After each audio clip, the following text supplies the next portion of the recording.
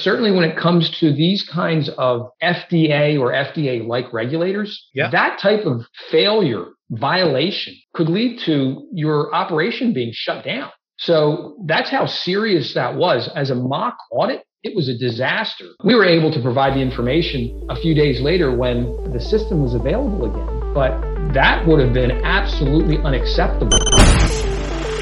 Growing a business requires a holistic approach that extends beyond sales and marketing. This approach needs alignment among people, processes, and technologies. So if you're a business owner, operations, or finance leader looking to learn growth strategies from your peers and competitors, you're tuned into the right podcast. Welcome to the WBS Podcast, where scalable growth using business systems is our number one priority. Now, here is your host, Sam Gupta.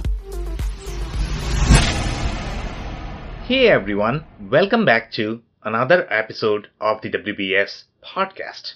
I'm Sam Gupta, your host and principal consultant at digital transformation consulting firm Elevate IQ. Complying with regulatory bodies is more than just producing the documentation when they ask for it. If the regulatory body is as stringent as FDA, they look for several red flags, including completeness and thoroughness of the documentation and confidence level. But speed is typically the most critical factor. Manufacturers with manual processes and fragmented systems might struggle with the speed expectations of these regulatory bodies. In today's episode, we have our guest, Tom Rodden, who discusses the nuances of medical device manufacturing and how it differs from generalized manufacturing. He also discusses several processes and system needs that are driven by regulatory bodies such as FDA. Finally, he shares several stories where poorly maintained systems and methods may have had catastrophic results for the company. Let me introduce Tom to you. Tom Rodden has focused on IT and supply chain over his 34-year career. Most recently, Tom was named CIO of Varian's Global Information Technology Organization in 2017. Varian is a $3 billion revenue med device company focused on radiation therapy. Tom's IT operations consist of 400 staff with a $80 million OpEx budget. He has defined the mission of IT at Varian as boundaryless partnership with the goal of extending the role of IT beyond the four walls of the enterprise, focusing on customers, acquisition, integration, and leading transformation. With that, let's get to the conversation. Hey Tom, welcome to the show. Thanks, Sam. Happy to be here. Of course, my pleasure. Just to kick things off, do you want to start with your personal story and your current focus? Absolutely, yeah. So my name is Tom Rodden. I'm the CIO at Varian Medical Systems, and I've been in this role for almost 4 years now. Prior to that, I was the head of applications, and I actually led up the infrastructure and security areas as well for about a year, all as part of my preparation for the CIO role. The big focus for me as CIO at Varian has been on growth. How do I support the company in its efforts to grow in terms of organic opportunities as well as inorganic opportunities, acquisitions? How do we do product development more effectively, et cetera? So that has been, for me, the big challenge for me personally, as well as for my team, to make us more externally focused, opportunity focused, growth focused. So that's a bit of a change from the traditional CIO role for a lot of companies, and including in Varian historically. And so we're really setting a slightly different path, and I think it's exciting for me and for my team, and I hope for my executive partners. Okay, so that seems like a marriage made in heaven because you are on a growth podcast and we are all excited to hear about growth. Okay, and you sort of touch this a bit, but we like to get our understanding aligned with respect to the growth. So, this is the question that every guest has to answer as they come on the show, and that is going to be your perspective on business growth. When you think of the word business growth, what does it mean to you, Tom? Well, what it means to me specifically is revenue growth. So at Varian, the big challenge is the top line. Of course, we're always focused as well on productivity, margins, the bottom line, EPS, et cetera. But the big challenge historically at Varian has been how do you achieve double-digit growth in revenue? In orders, which are a leading indicator, we have a long order to sales cycle, 1 to 2 years typically, because we're a large capital equipment, life science, med device manufacturer. So there's a good long lead time. So orders as well as revenue in that 1 to 2 year cycle. If we're growing that at double digits, we know that we're looking good in terms of our quarterly and our annual performance. So that's where I am focused in terms of growth with my team in support of the business. So how do we enable the new product development, be it hardware or software? How do we facilitate that and accelerate that and support the teams in engineering and software development? How do we enable what is becoming now a shift from 510K approvals that Varian historically has obtained for its products, for new features, for software, and move to clinical trials and a much tougher approval process, PCA process. And that has led us to, for example, introduce a new platform for clinical trial management. So my team has delivered and is now going to be supporting going forward that platform as we start to do clinical trials really for the first time at Varian. And then acquisitions is another big opportunity for growth. Sometimes they're niche acquisitions of a new product or a new feature. Sometimes they're distributor type acquisitions where we want to go into a market where we already have a distributor relationship and we've come to the point where we actually make an offer and we want to acquire them and we want to integrate that. So my team is involved in all of these types of organic as well as inorganic growth opportunities. And that's what I'm prioritizing. Okay, wonderful. And I really like your background because you bring that blend of the consulting world. So obviously you can understand a lot more from the finance perspective, also from the IT perspective. So I'm super excited to dig deeper into a little bit of that. And one of the things that we really wanted to cover today is going to be really how medical device manufacturing is going to differ from your regular manufacturing. So just to give you a sense of our audience, so our audience is going to be a lot of manufacturers. They might be in the contract manufacturing space or they might be in the other manufacturing space. But let's say if they want to, let's say, sell to manufacturing or they want to build a medical device product. And if they are trying to understand what are the nuances of medical device manufacturing, do you want to talk about those? Certainly. There are so many differences. It's hard, Sam, even to know where to begin. Yeah. And it's not just in the manufacturing process. I mean, it's from the quote to cash, including the entire supply chain, where there are differences. And frankly, I think that's one of, for me, the exciting things about being a part of Varian and being in the life science space.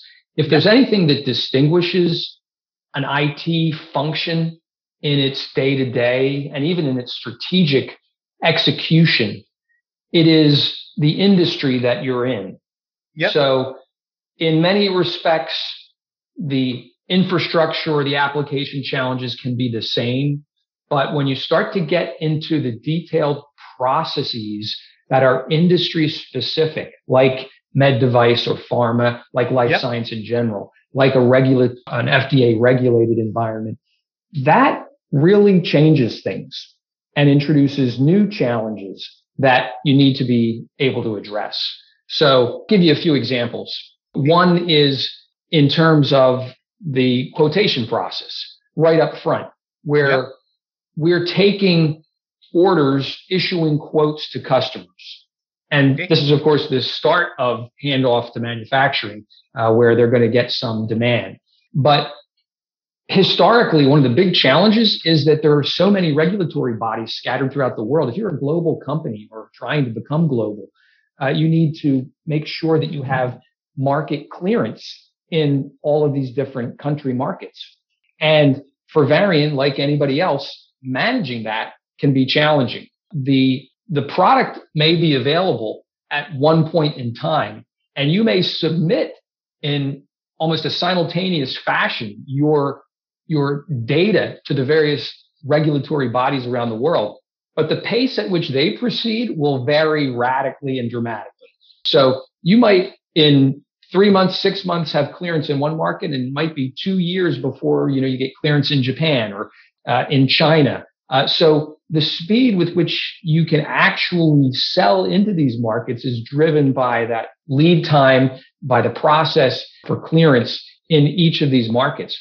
And so your legal authorization to sell in those markets is limited by those approvals. And that can get a little dangerous even, where if you don't have controls in place to prevent quotes being issued and orders being taken and legal commitments being made in markets to customers, that could get very messy. And so one of the things that we did a few years back was to introduce something in Salesforce we called the Market Clearance Module, or MCM. And that Market Clearance Module was really the blending of the regulatory team's needs to monitor the application for country or market approvals, so they could actually track everything instead of managing on Excel spreadsheets and sending emails around. So manage it from start to finish, from start to clearance, by country, by product. So we provided them that capability and visibility. And then the integration of that, the status of cleared, was something we integrated into our CPQ solution, so that sales could not issue a commitment to a customer prior to a specific market clearance, if that, depending on where that customer is located. So that was a big tightening up and great integration and automation of a process that had been very shaky as we were growing through the years. So that was one example of something where it's very different than what we were doing in the past. And it's very unique in many ways to the life science industry, that FDA regulated and country by country regulation that we're dealing with. So that's one example. Another big example is just the manufacturing process itself. Let's say we've taken that order, and let's say that it's time to start the procurement process and the manufacturing process.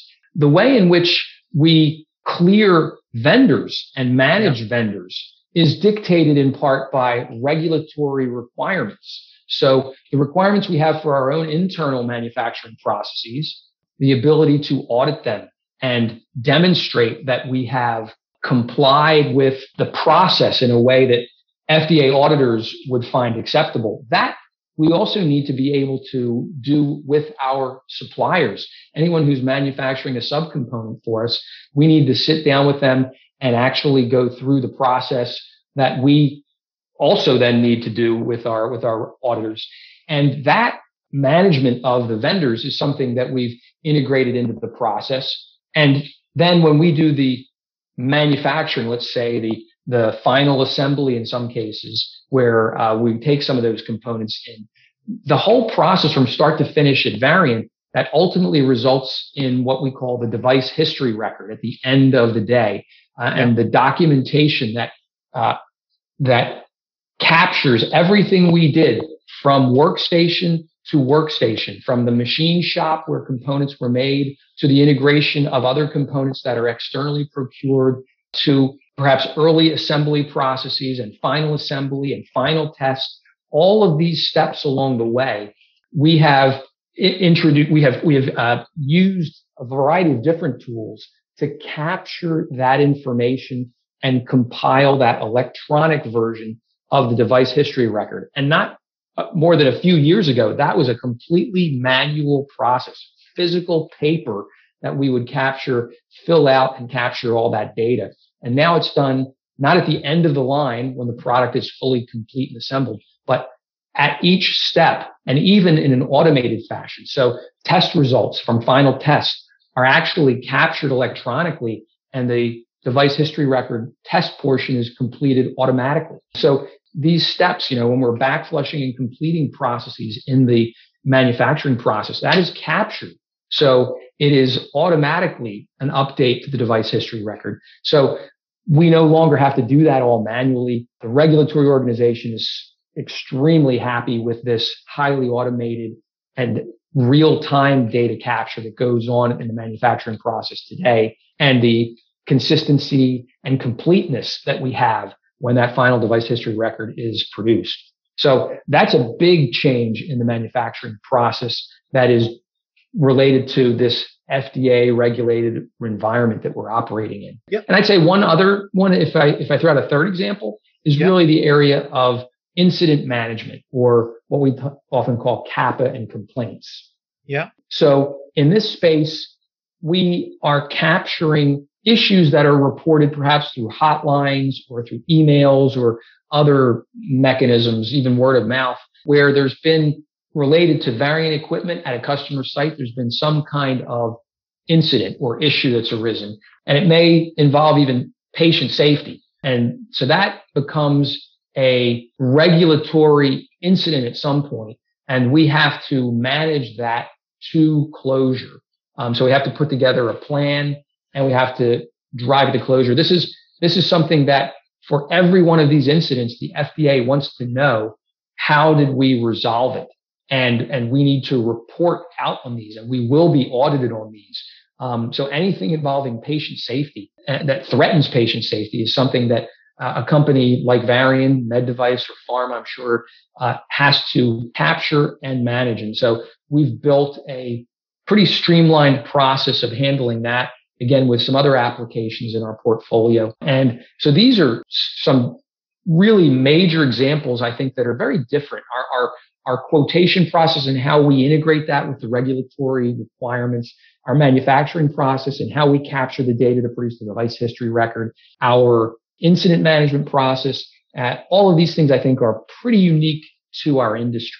Interesting. So I'm actually going to go back to one of your comment, and I'm going to tell you one story from my perspective, and then we can discuss how FDA is going to be different from other regulatory bodies that manufacturers typically deal with. So one of the comments that you made is the FDA was really happy with this real-time and automated sort of the pipeline that you had in terms of producing these medical devices. Now, demonstrating that, proving that could be slightly difficult, and sometimes I don't know if all of the manufacturers really mean when they say they are really real time and automated. And one of the things that we discussed in the pre-show is that you guys kept all of your system current, and you guys really invested yourself in technology, because FDA could be fairly serious. Now, when I look at the small, let's say the medical device manufacturers, I don't know if they are going to have the same amount of capital in keeping the kind of systems that you guys had,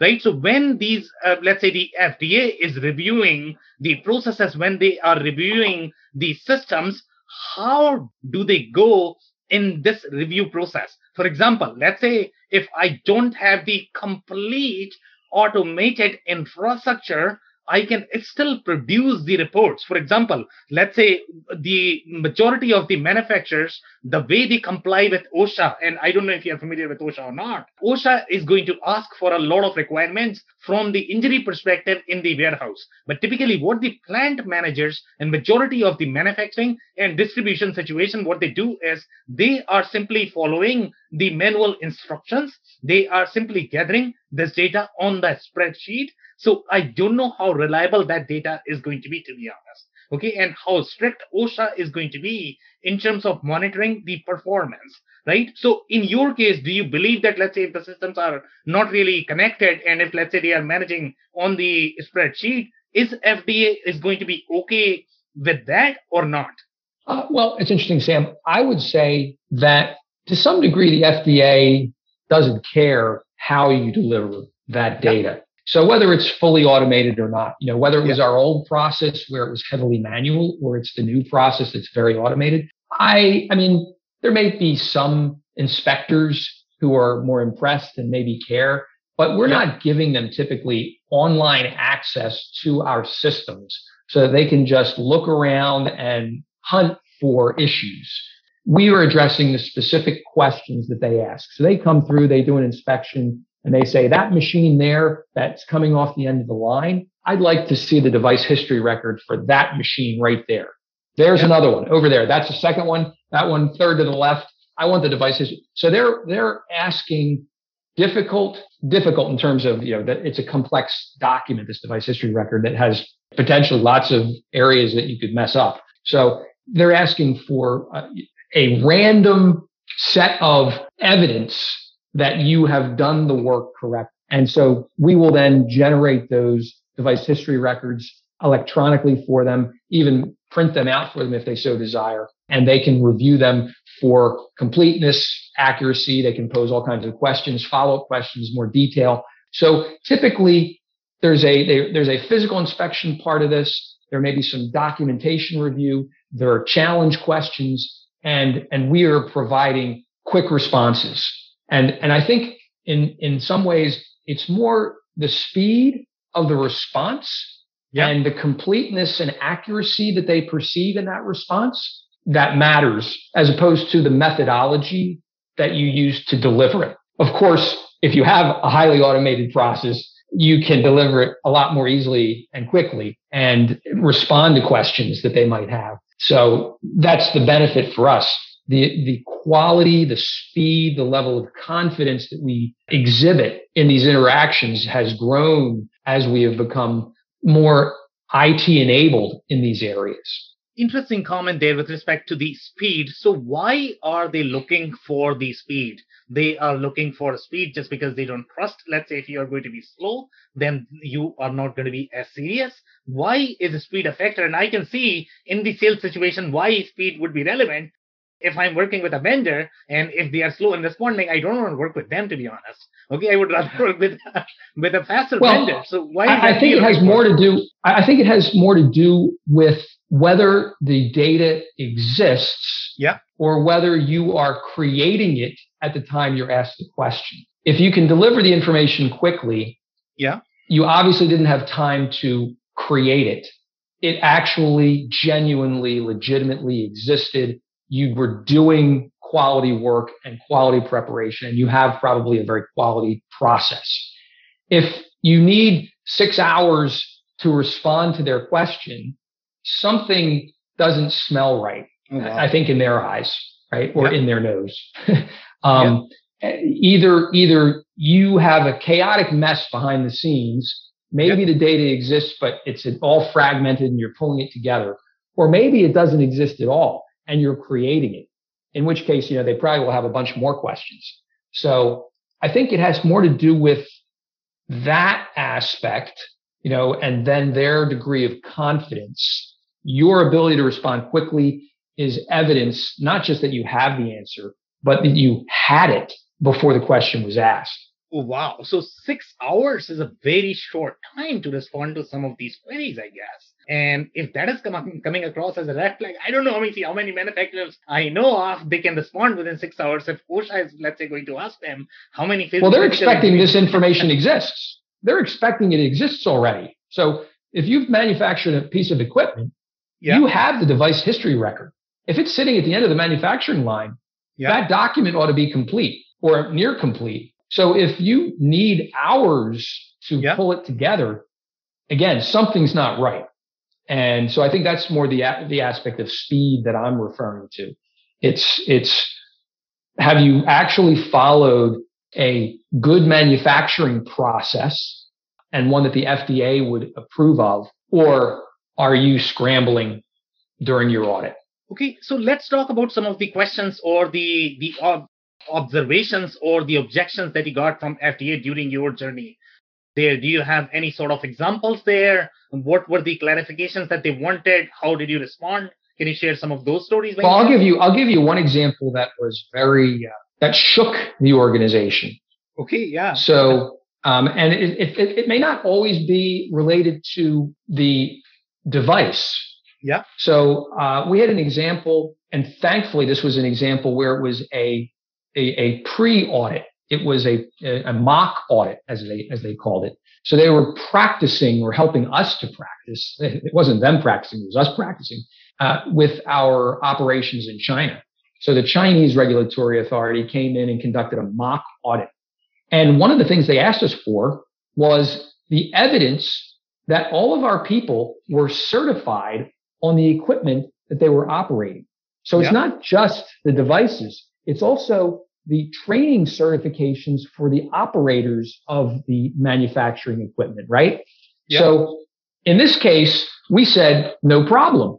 And we turned to our system of record for that purpose. I won't go into which system it was since we're not using it anymore. But at that time, it was available. The information that they asked for was in our hands, but this was a cloud system that went down. The vendor providing the cloud service did not have a functioning system at the time the mock audit was going on. There was 2 or 3 days when they were down. And I mean, we came away saying, never again can we rely on that vendor, and never again can we allow ourselves to be in that situation. We're going to need some kind of offline backup version that we take periodically of this data, because, whoever we choose to work with, we may run into this similar situation. But again, maybe I can't speak to OSHA or other regulators, but certainly when it comes to these kinds of FDA or FDA-like regulators, that type of failure, violation could lead to your operation being shut down. So that's how serious that was. As a mock audit, it was a disaster. We were able to provide the information a few days later when the system was available again, but that would have been absolutely unacceptable. There's an example of what could go wrong. It's a different type of auditor question. And so we've taken action since then, changing partners and taking offline backups, so that we can really always be certain that we can address that kind of question. Okay, interesting. And since you mentioned that, I think, it's going to be beneficial for our audience to understand overall, there is always an argument, especially in the medical device community, right? The sense of validation for the software that they are purchasing. And some of the software are going to be validated from the FDA perspective, and some are not. And sometimes, let's say, if I, as the medical device manufacturer, is going to buy a software that is not going to be validated, each time they are going to release an update in the software will trigger a validation, and then we have to ask our consultant to validate that. So there is always this sort of debate in the medical device community whether cloud is going to be right fit for their need or not, just because of this validation requirement. So let's say if you were the medical device manufacturer, Tom, and you were evaluating these systems, what would be your recommendation as far as validation goes? I don't know if validation was a requirement in your business.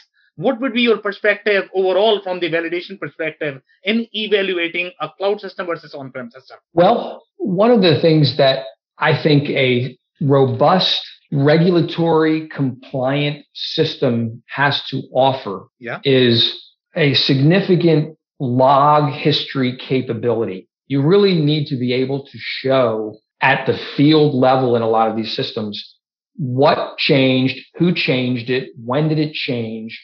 That is not always available, especially in a lot of the cloud systems and the newer, maybe smaller vendors of cloud solutions don't necessarily have that level of capability. That is something that they might grow into, but that is not something that is always available out of the box with smaller vendors.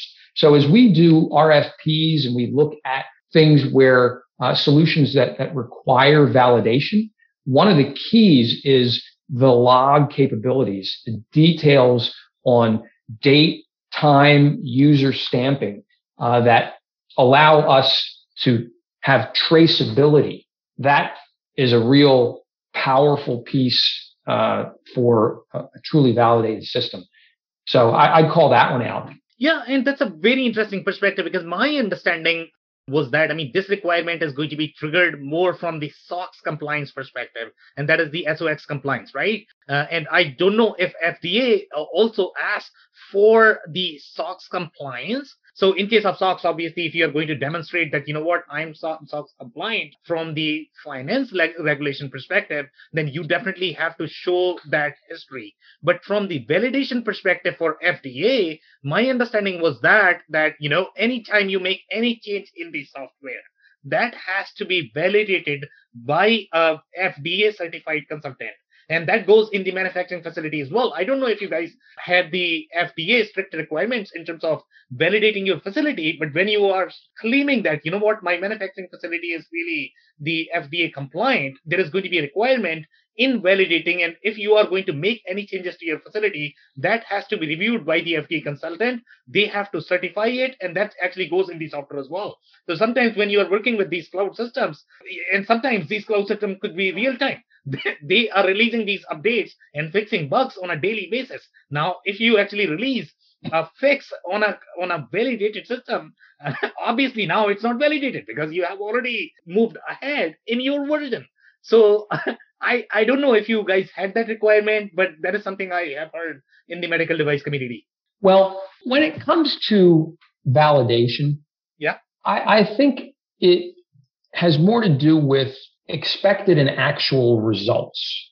Okay. So, the IQ, OQ, PQ process that people talk about in the validation process. The issue is not whether you can track change, to your earlier point.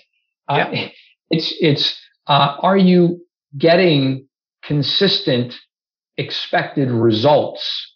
And the ability to track changes makes you as the operator a lot more comfortable and confident. And if we make a change, it should not alter, for example, the expected result in any significant way, or that might be an issue. Yes.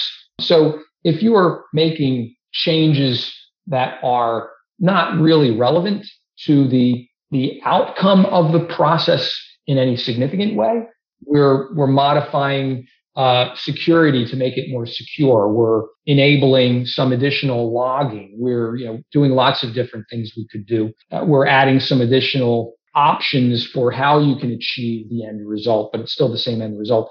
I think those things tend not to require approval from the FDA because you're not modifying the end result. The expected and the end result are still going to be the same and match. But if you get audited and you have a change log, you need to be able to show that you made changes and that they were tested and they did not affect the performance or results of the device. So, of course, Varian 2 is making changes on a regular basis to its products and trying to make improvements to its products. And some of those are certainly going to require FDA validation. When the actual functionality is going to change, then that's going to trigger a new compliance process. But again, there's also differing degrees of regulation, right? There is the product itself that's used to maybe treat the patient. And then there are our IT systems that are supporting the creation of the product. So those IT systems, the ERP system, for example, or the CPQ system, they do fall under the umbrella of regulated systems. And the auditors do have the authority to ask questions and investigate those systems as well as the device itself. But their interest tends to be more downstream, on the device, the evidence around that device, rather than did we have a good change control process in our ERP system as we, made some changes. So there typically are some questions in that regard, but not nearly as many and not as intense. But there's again, circling back to your question, Sam, I mean, the traceability element that I was referring to earlier is something that we need to have sometimes in order to respond to questions, as opposed to something that we need to have in order to keep keep in compliance, right? Changes take place. I think the FDA understands you're making tweaks to your systems. Again, I'm talking now about your ERP system, for example, as opposed to the device. So you may make changes to your manufacturing process. The device at the end of the line should be exactly what you got approval for. But the way that you do the back flush, the way that you procure the product, the way that you approve the vendor, the way that you do all of these things might change over time. And hopefully they're getting better and improving over time. But none of that should have an impact on the end result, the device that comes out at the end of the line, right? If it does, then you really do have a problem. But if they ask some questions about changes you made to the manufacturing process, the procurement process, to the sales and quotation process, or whatever they might ask, to the employee certification process, you do need to be able to respond to that. You do need to be able to show sometimes what's changed. They'll ask you, what are the changes you made over the last 3 months? Can you show me that? And how, do you have the test results for that? I'd like to see some examples. And so again, we get into, well, can we provide that traceability and visibility to them, even if it had no product impact? Yeah, wonderful. That's it for today, Tom. Do you have any last minute closing thoughts by any chance? Well, I'd circle back to this point about industry being such a powerful differentiator. And so that is, much of what we talked about today, how it's different from a quotation process, how it's different from a manufacturing process, how it impacts procurement, how it impacts training and certifications. We didn't talk about things like tools and calibration of tools and how we stay compliant in that respect and current. Yeah. There's lots of things that we could talk about in addition to what we've already covered today, Sam. But I'd say that industry is a powerful driver of differentiation for our IT people and processes and ultimately systems. And I'm really excited to be part of this whole life science space. To me, it provides me a great reason to get up in the morning, because at Varian, we're trying to save people's lives. We're fighting cancer. And what we're doing is not just trying to comply with the regulators. We're trying to save people's lives. And the regulators are trying to ensure that we do it well and safely. And so I look at that as a partnership in many respects. They're not the enemy. They're our partners in trying to deliver that solution to a patient. Yeah, and my personal takeaway from this conversation is going to be, when you are developing these capabilities for your industry, in my opinion, you should mean them, like really mean them, as opposed to just thinking of complying with these regulatory bodies. Think of that your patient's life are going to be at stake. In manufacturing situations, there could be injuries to real people. So really mean them. On that note, Tom, I really want to thank you for your time. This has been a powerful discussion. Well, thank you, Sam, and I enjoyed it. I cannot thank our guests enough for coming on the show, for sharing their knowledge and journey. I always pick up learnings from our guests, and hopefully you learned something new today. If you want to learn more about Tom, you can find and connect with him on LinkedIn with the handle Tom-Rodden. It's Tom-Rodden. Links and more information will also be available in the show notes. If anything in this podcast resonated with you and your business, you might want to check other related episodes, including the interview with Michael Schwagenhofer, who discusses how insurance companies evaluate manufacturers' risk profiles. Also the interview with Clay Coleman, who discusses the importance of a QMS system and why it matters for manufacturing and distribution companies. Also, don't forget to subscribe and spread the word among folks with similar backgrounds. If you have any questions or comments about the show, please review and rate us on your favorite podcasting platform or DM me on any social channels. I'll try my best to respond personally and make sure you get help. Thank you, and I hope to get you on the next episode of the WBS Podcast. Thank you for listening to another episode of the WBS Podcast. Be sure to subscribe on your favorite podcasting platform so you never miss an episode. For more information on growth strategies for SMBs using ERP and digital transformation, check out our community at WBS.rocks. We'll see you next time.